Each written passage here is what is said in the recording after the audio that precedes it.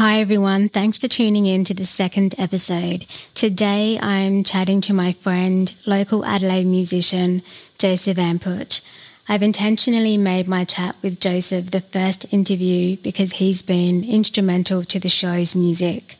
In the previous episode, I mentioned I'm a huge music lover, total rock chick at heart, and a big Pearl Jam fan. The band gave me permission to cover and record a portion of their song, Amongst the Waves, and I asked Joseph to be my person. He's been amazing throughout this process. I got to be honest, after we were given permission, there were some dramas getting the recording done. I'll go into that story another time. So now I'm going to play it, and I hope you like it as much as I do. Thank you again to Pearl Jam. Check out their original on their Backspacer album. Here's Joseph Amputch and the new theme song. Riding high amongst the waves, I can feel like I have a soul that has been saved. I can see the light coming through the clouds in rays.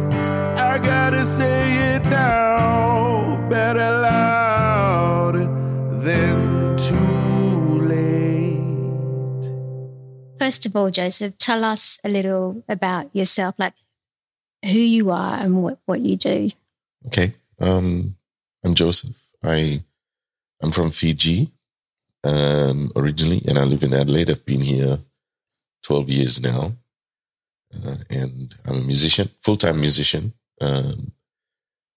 Wasn't always. I did, back in Fiji, I worked in broadcast and television, and then when I came here, kind of fell into audiovisual, doing corporate AV and all that, and kept doing music on the side, and then decided to be a full-time musician March 2020, when just before the pandemic hit. So, but since been a full-time musician since then anyway. And when did you come to Australia? 2011, beginning of 2011. Okay, so I want to get into the move and how that came about. But before we do you want to say how we know each other?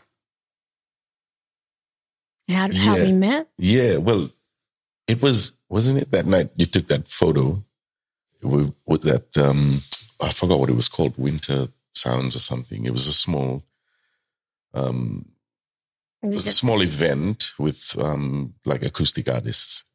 Yeah, we were all sitting on rugs. Yeah, it was really cool. Yeah, there were rugs and beanbags and stuff. And I remember, I think it was, I forgot his name, the guy he and his girlfriend organized that event, and they asked me to play. So, and that was, I think, the first year I was here, maybe. I can't remember. The first year? Yeah, I can't remember when it was. Yeah, because that was about 2011 or something. Yeah, because that was what I remember. I was still new to Adelaide then. Right. Yeah, and you took that photo, and because I was working for a local street press mag, Whip It Up, and they sent me to cover the event. Yeah, and I think that was the first time I'd kind of been part of an event of that particular style, like pretty cruisy, people chilling on the floor sort of thing. Yeah, it was cool. I remember. And I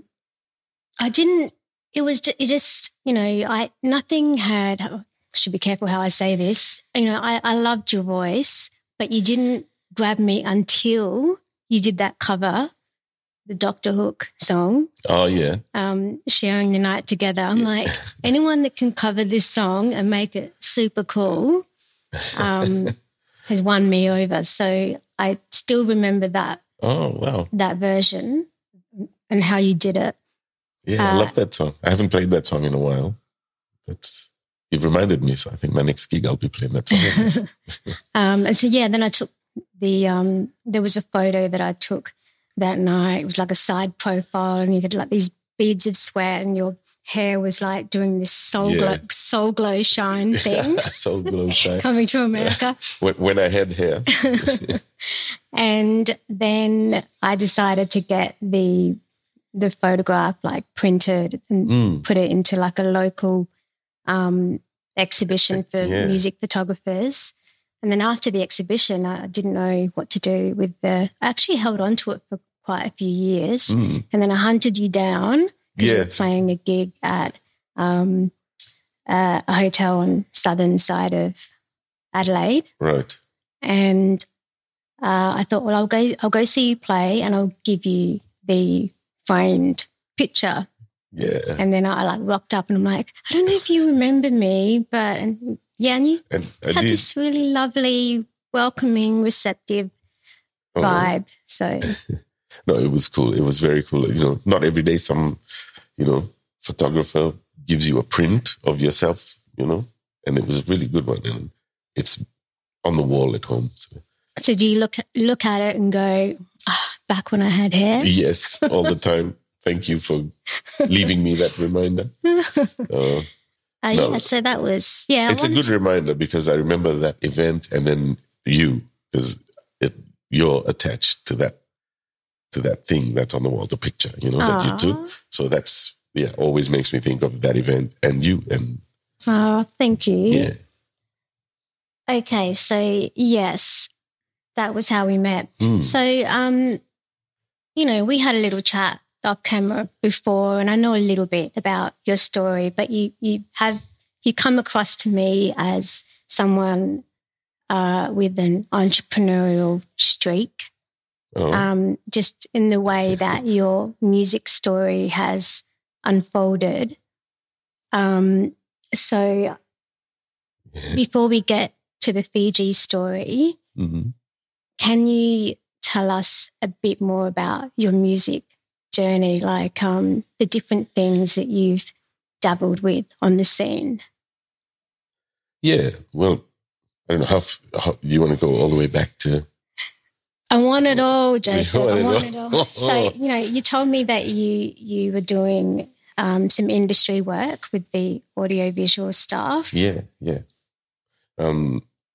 So, music. I guess my musical journey started, from a child. My mother, she was a classical piano teacher, and Dad was a drummer. So kind of grew up, with music always around in some form. I didn't really get into like playing and embracing it until like the later years of high school, because my friends picked up a guitar and started playing. So we had this kind of, competitive thing with us. So I picked up a guitar and then started playing. And then my stepfather at the time was a jazz guitarist. So he taught me blues, how to play blues on the guitar. That mini competition that you had with your mate, did that kind of compel you to get better? Yeah, that's awesome. And that's how we did it, because his uncle, Tony's uncle, was a trained classical guitarist. He went to the Vatican and studied for years, and then so he was teaching Tony and all his nephews and sons all that style of music, and I was getting taught blues music from my stepfather. So we kind of put that together, and we were just playing, this interesting mix of styles that we had, and we, in Fiji, of course, there's a lot of gospel, a lot of reggae music that you grow up with as well. So there's a lot of that influence in there too. Which style would be the primary kind blues. of blues? Yeah. I always blues first. It's my go-to. So if we freeze on that scene, because that's sort of telling us how you grew up with music around you, and then if we fast forward to like adolescence, playing your first gig in Fiji. Yeah. That was how did that come about? Oh, that was funny. Well, first ever gig, I don't know if you want to call it a first gig, but say my first experience on a stage in front of a crowd. I had my back to the crowd the whole time because it was this overwhelming load of emotions that I didn't know how to react to or accept, you know. Whose idea was it for you to get on that stage? It was my stepdad. It was his band. And I wasn't even plugged into the PA. He just gave me a little speaker so I could hear myself in the back corner of the stage. And I was just there, back to the crowd, just playing, trying to follow the band and, you know, nervous. So it was funny. Was that just musician only or were you singing? No, just musician only. Yeah. So playing, yeah. It's funny, singing, and still today, I do enjoy singing, but I've never considered myself a singer because I was never the singer in, you know, a band or anything. I was always the guitarist and accompanying someone else. I remember when you told me that, and I really want to press you for more details on that. I just now want to ask you all the questions. I'm aware that we keep kind of going back and forth because there's just so much I want to ask you. Yeah. I did ask about the entrepreneurial stuff before. Yes. So if we fast forward from that first gig experience in Fiji, and then you're in Australia. Yeah. With the industry work that you were doing, did you do any of that in Fiji? Oh, you said you did before, sorry. Well, in Fiji, it wasn't corporate AV because there's not a big industry like there is here for that type of work. In Fiji, I did broadcast. So I worked for Fiji Television and pretty much covering a wide range of roles, you know, because there is no, you know, film school or production school as such in Fiji. So you get thrown in the job and you learn as you go, and you know, learn off you know, whoever's been there before, and that's just the way you work and learn. So it was kind of like an apprenticeship, you know, in a sense. But yeah, then as you get better, you move up and do various roles. Did that change the way that you did gigs? Yeah, well, yes, at that time. Well, yes and no. That when you're young and you got a lot of energy, you know, you can burn yourself out, you know, and still be okay. But what so about that's what on I a was doing technical level? pretty much. But on the technical level, yeah, that it was hard to transition from that to corporate AV in the sense that the work was kind of scaled down, you know. So I had to relearn concepts, so to speak. But the good thing about doing corporate AV here is the scope of work. So I was doing everything from like a small room, say a setup like this, to a big conference with multiple microphones and cameras and screens, to, you know, big gala dinners and things like that. So, which were the kind of jobs that you preferred to do? Yes, yeah. And I enjoyed every minute of it when I was doing it. But my heart was always with music, you know. I always wanted to be a full-time musician, but I never could. So music always had to be this other thing that I did. But then, you know, since living in Australia and then getting the amount of music work that I am, I thought, you know, it was time to take that step and be a full-time musician. So doing that now, and then that in itself, I'm still learning a lot of other aspects of being a full-time musician. It's not just going to gigs and playing, you know. There's other avenues through APRA where you gotta, you know, you give them all your set lists and at the end of the year, if you play all your original music, you can get income from there. Can you tell people about APRA, like what kind of body they are exactly? Yeah, they're the... I might struggle with what the acronym extends to. It's the Australian Performing Rights Association. And the... So this is a songwriting... Yeah, it's broad. It's not just songwriting and music, that's covers media, any type of media that's original, and you can register with them. And yeah, so far that's as far as I've gone with that. So that's another avenue for income. And they also have a lot of training on industry, the way the industry works, and how you can position yourself in, however you want. So there are a lot of good resources that they have there for some of your gigs, you were incorporating a bit of DJing and such. Yeah, well, weddings especially, I found, I've done a few where I'll do the acoustic set, usually if it's the ceremony or pre or post ceremony, acoustic tunes, and then the pre-dinner, a bit more acoustic tunes, and then either a band or a DJ later. But what I've done in a few weddings is I'll have a drummer join me for the dinner part, and then we'll change the whole setup to be a DJ from after dinner onwards. So we cover all the entertainment for the whole wedding, that way. Yeah. Entrepreneurship looks different for a lot of people, but they're the kinds of things, they're the kinds of details.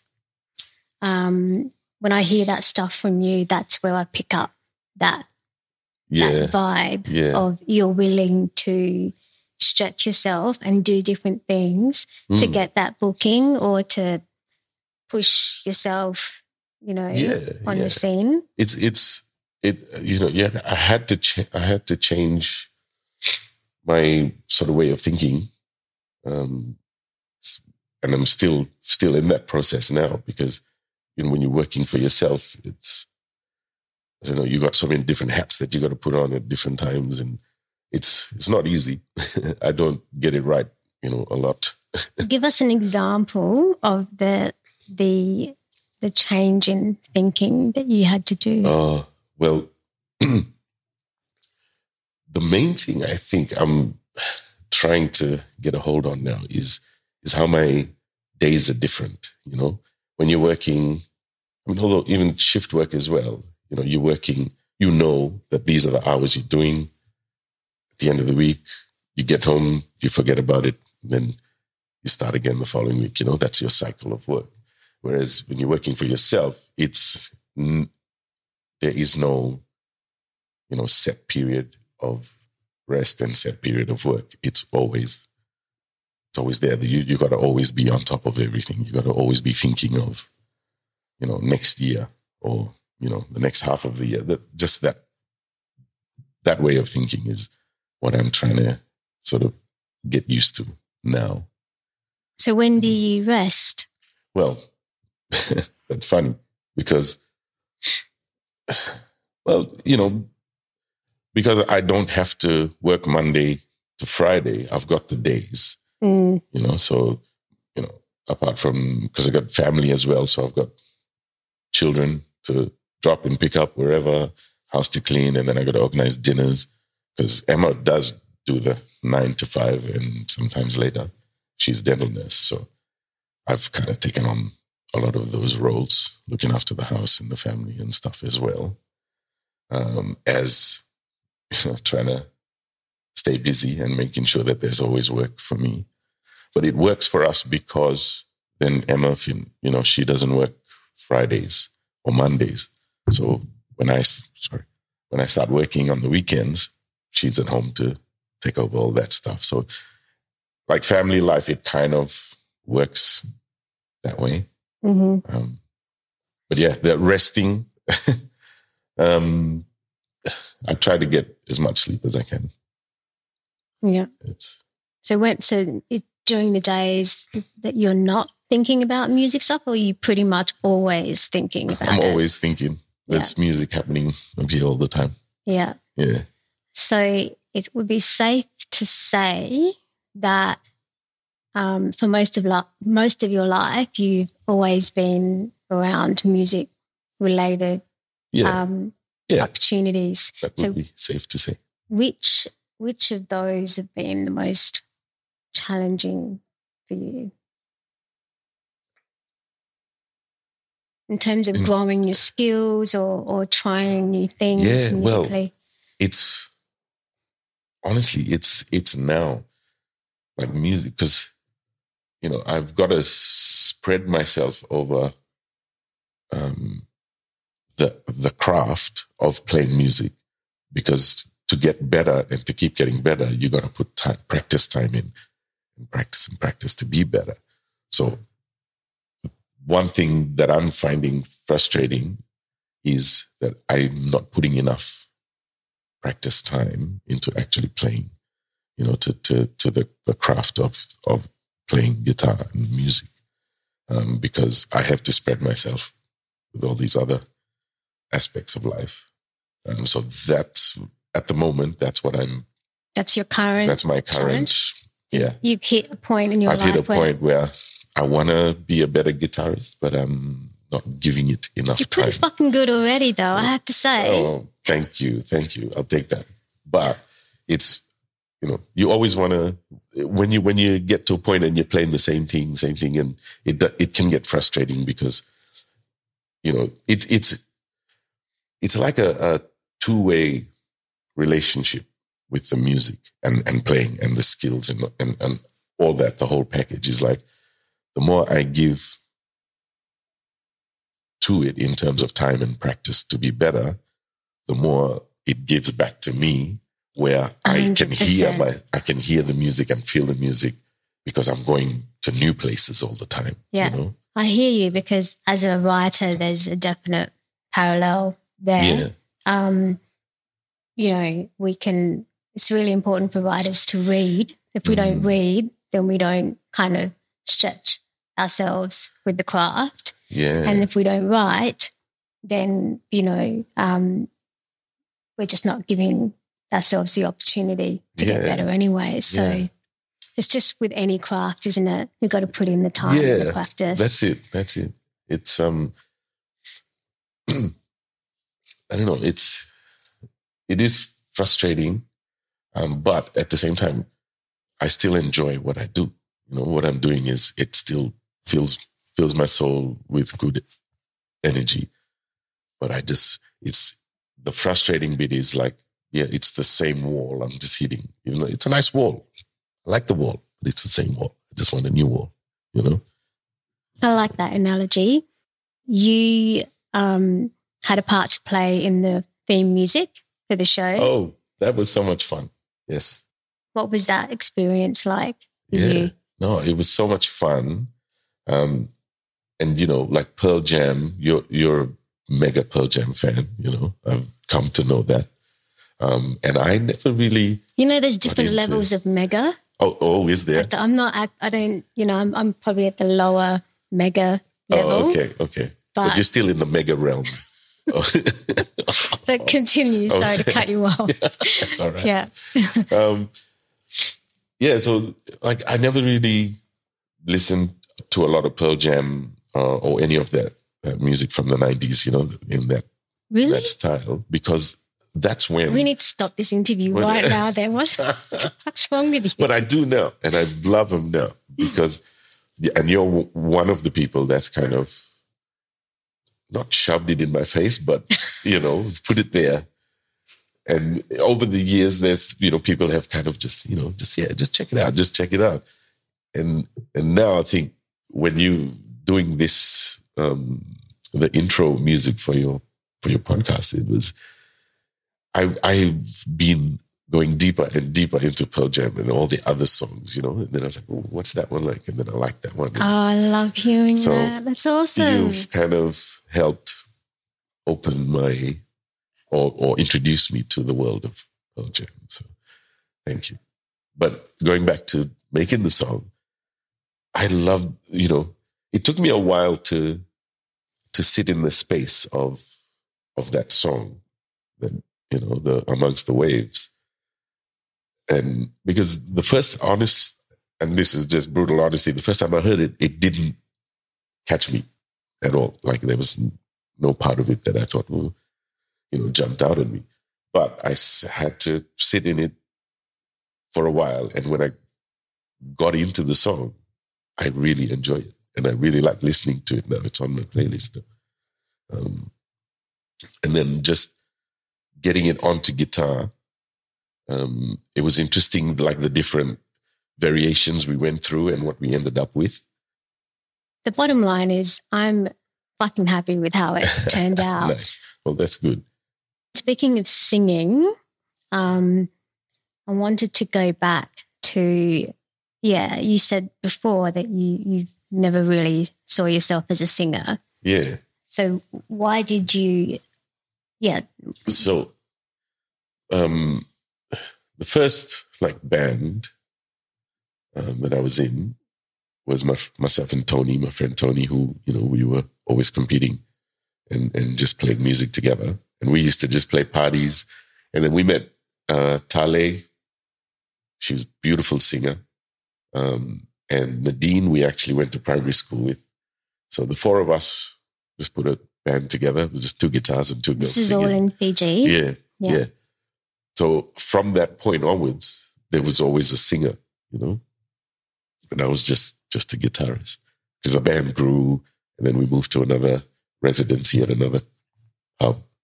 And we did that for a few years. And then we stopped, and then life took over. And I did a lot of solo stuff, but more just guitar, you know, didn't really sing a lot. It was really till I came here, the only way I could get work was if I sang and played. I wanted to ask you, like, did you do it because you thought that you would get more work? But I was like waiting for the right opportunity to ask you. And I just want to add that, you know, should we tell people that you're not getting that emotional and you've got hay fever today? Yes, please. So, although I do get emotional sometimes, now is not the time. You were saying that in Fiji there was always a singer around. So yeah. But then when you came to Australia, so I got to, when I came here, in order to get work and gigs, I had to sing and play. So that I just started. The apartment I was living in then, I just kind of set up a camera, recorded myself singing a few songs, just, you know, little clips, put it together. And then I just went around to clubs and bars, giving them DVDs and stuff, and going on Facebook and messaging venues through their Facebook Messenger. So that's how I started getting gigs. But prior to that, are you saying that no one gave you any encouragement to sing? No one put that idea into your head and said you should sing? No. It was purely to get work and make some money. That's so bizarre. But yeah, and now I love it. I enjoy singing so much now. I just want to clarify, it's bizarre because you have a beautiful voice and it just, you know, like, can you, how much of it did you have, with the way you sing now, how much of it has been training, like, and how much of it just like a natural thing? I don't know. I guess at this point I've sung enough gigs for that to be kind of training. I don't know. But yeah, there's, it's changed, you know, like I started singing. I just sang because I sang. There was no thought. There was no planning. There was no training or anything. It was just sing the song. You know the song, sing it. So did it. But now, all these years of singing, I'm starting to notice certain parts about my body, what happens to my body when I sing, you know, with the lungs and where to get air from and how to like squeeze or compress your wind so that you can hold a note longer or or you can hit that high note, you know? So things like that, I'm starting to sort of see. I don't know about learn, like it's things like, how do you explain, you know, when you know something, but once you've read an official thing about it, it kind of confirms it, kind of thing. That's called intuition, my friend. Well, yeah. Hey, I wanted to ask you, when you choose your songs, how much of it is it to suit your voice, and how much of it is, you know, I know people love this song, so I'm going to learn it. Yeah. Which? Well, I'd say 20% of what I do is for, you know, other people, and 80% of the songs I do because I like them. Mm-hmm. But there are the, you know, the crowd pleasers that you have to do, that keeps you working. But 80% of, say take a gig, 80% of the gig will be all the songs that I actually like. And then 20% of the gig will be, you know, and I don't know, it just works out that the songs that I like, but I don't do the songs exactly like they are. I change every song I do to suit how I feel about the song. And to me, that's a test of an awesome musician. I mean, that's what I was saying before about your cover of Sharing the Night Together. Yeah. Because, you know, there was no way in a previous life that I would have voluntarily played that song because it was just cheese. Yeah. But you took all the cheese out of it and made it really cool. So how important is it for you to have the opportunity at gigs to play originals versus covers? Oh, the opportunity is there. Every gig is an opportunity for me to play. Oh, do you do it?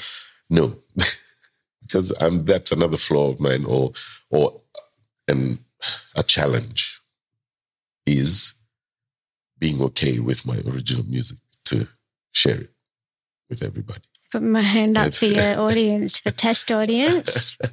Okay, cool. But what does that mean, being okay with it? Are you concerned that you're going to lose your audience, or do you think that your stuff isn't good enough? Like, I think I'm scared of being judged. For? I don't, like, no, it's hard to explain. It's like, you know, a song, my original songs, they're not really a representation of me. They're just a story that I'm telling, kind of thing. But sometimes I feel like if I put it out there, people are going to think that's a representation of me and judge me on that. From that. Yeah, well, I'm telling you now, it makes sense, and it's going to happen anyway. It depends on how explicit you get with your lyrics, I suppose, or how specific. It's so specific that people are going to be like, okay, this dude just totally lived this. No, that, you know, that makes sense. But the challenge is getting over that and accepting, I guess, and just doing it anyway. Like that is the show right there. Accepting it and doing it anyway. Yeah. I've learned to do that with a lot of other aspects in life, except for my original music. And yeah, I don't know. I can't tell you why, because I don't know. It's just there. It feels like a physical barrier, you know? This is interesting. We've just next leveled this interview. I'm hoping that when we catch up next, you can tell me that you've chipped away at that. Or, you know, you could. I think I have. I kind of like I've gotten onto APRA. I've registered the songs there, and I've got just recordings of myself just playing. Actually, how important is that? Like, what would happen if you played an original at a gig and it wasn't registered anywhere? Nothing. All what registering does is it's first of all ownership that proves your ownership of that work, and also revenue, because every time you play your original song at a gig and you put it on your set list that you register with APRA, at the end of the year, they add up how many times you played it, and you get royalties for your own music. Mm. And once it's registered as well, if your music gets used anywhere else, it gets tracked, because every time you register it, it gets a specific number. I forgot what it is, but it's a long number. And so every time it gets played anywhere, digitally, online, it gets recorded, and then somebody has to pay for it somehow. Just want to take a moment to talk about how much I love coffee. If you listen to the trailer, then my coffee fixation was pretty obvious. I'm pumped to have Cecilia Coffee sponsoring the show. I'm always happily caffeinated, thanks to these guys. I personally love and drink their organic Fort blend. They also have organic decaf as well, if you need to ease up on your caffeine intake. Their coffee is freshly and locally roasted here in Adelaide, South Australia, and you can check out their range by going to ceciliacoffee.com.au. That's SICILIA. Use coupon or discount code LOUD10 at checkout to enjoy 10% off your first order. LOUD10, as in LOUD 10. Okay, so going back to the entrepreneurial thing, you do a bit of coaching on the side, don't you? Yes. Do you want to tell us about that? Yeah. Well, I've always wanted to teach, and every time I thought about it, I'm not a schooled musician. I didn't learn music in school, so I don't know how to read music. So keep thinking, then what can I teach? Then over the years, I found there's a lot of people who want to learn music either casually or as therapy. So it was a few years ago, I knew Kira from years ago. Like, we were musicians, we'd always pass, at gigs. And then she was doing this KN creation, she called it. It was arts therapy. And she needed someone to fill in for the night appointments, which was like, what was it? 5 to 9 or something like that. She was doing art therapy, you said? She was doing art therapy. So she was doing everything from music to craft work to drawing and, everything like that through NDIS and all that. She was doing that.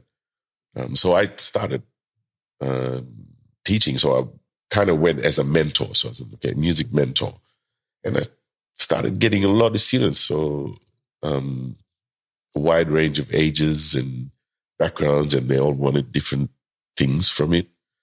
And I'm really, really enjoying it right now. So whenever I can. So at the moment, it's on hold because I got to allocate some time to the youngest child who's having some things with school and that.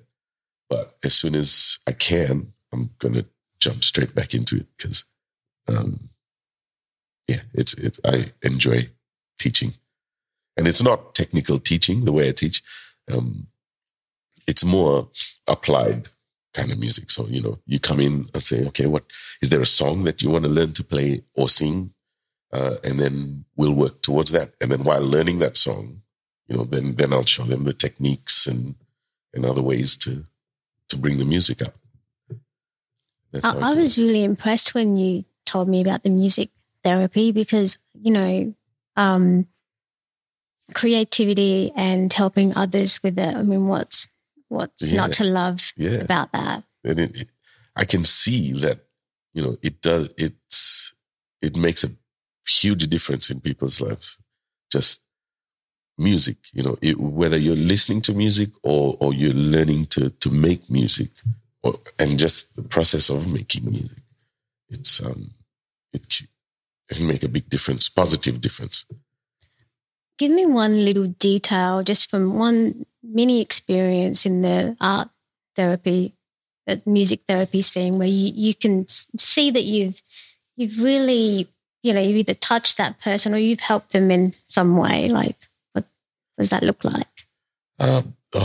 There's a few. I might pick Katerina. She was beautiful, beautiful person. And she had this really nice speaking voice. And she like yours? Always wanted to sing. Well, yeah, similar sort of timbre, to her voice. And she loved to sing.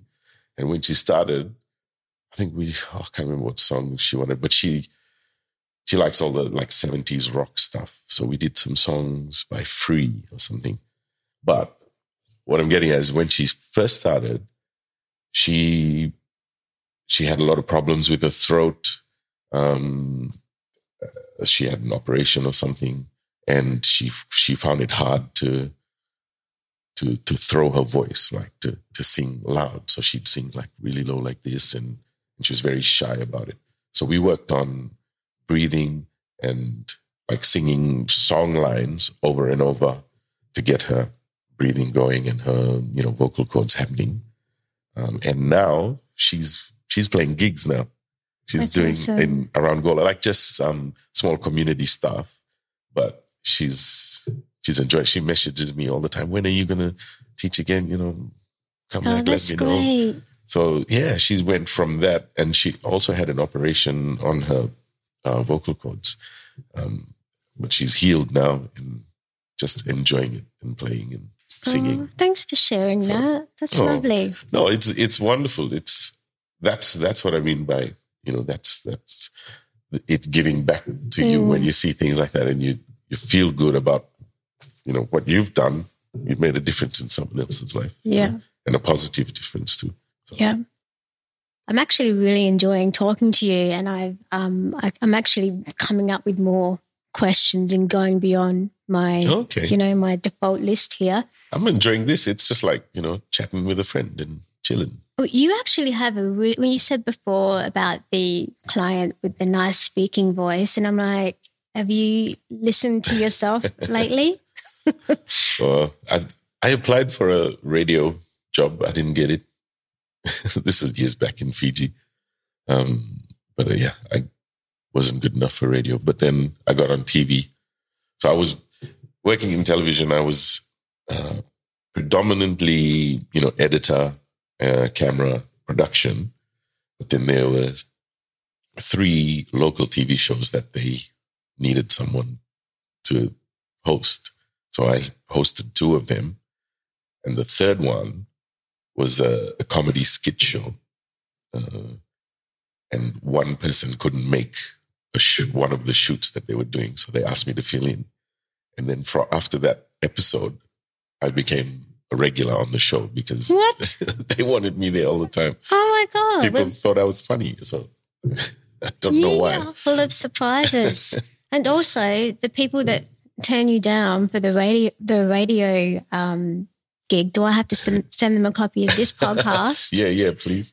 And say, look what you've Legend passed FM on. Fiji. Yeah. Okay, so you said blues was a big influence. Which artists were big influences on you?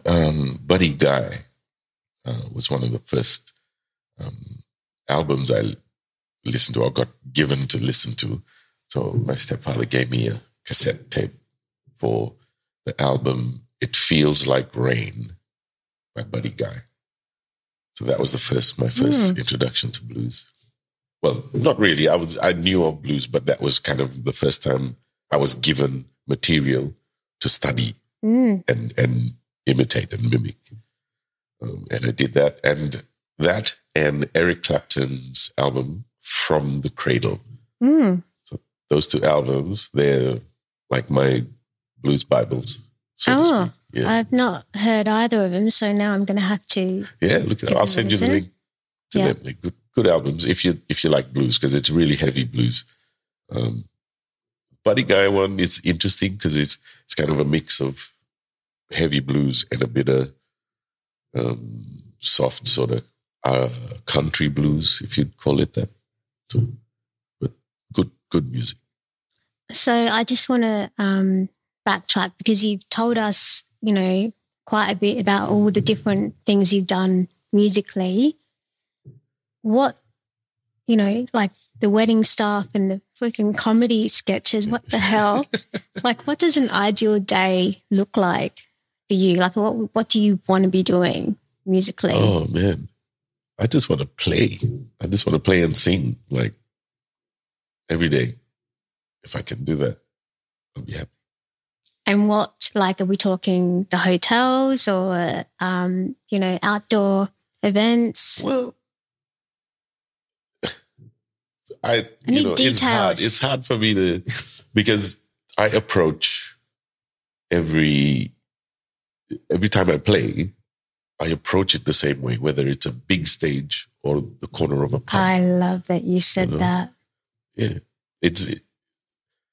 Because I don't know, it's that relationship I have with my music, the music that I play is we're in this together and we just get lost in it together and we go. So.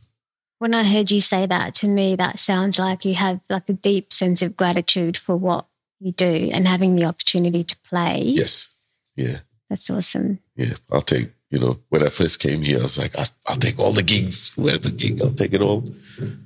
Now I'm having to say no to gigs because I don't have time because I'm already booked somewhere else, And that's I'm eternally grateful to be in this position, And I get to play music and pay my bills and look after a family. I think that's just a beautiful note to end on. And I just, really want to thank you for chatting to me today about your experiences. It's been my absolute pleasure chatting with you today. Thank you for having me. You're welcome. All the best. And you too. You too. Looking forward to all your other podcasts. Hey, thanks for giving your time to listen today. If the show helped or entertained you in any way, leaving a review or sharing it with a friend would mean a lot to me. To stay in the loop for future podcast content, you can follow me on Instagram at Better Loud Than Too Late. I also have a newsletter where I share ways on how I've introduced more playfulness into my life. You can subscribe at iamginevra.com/press play. That's PRESSPLAY. Until next time.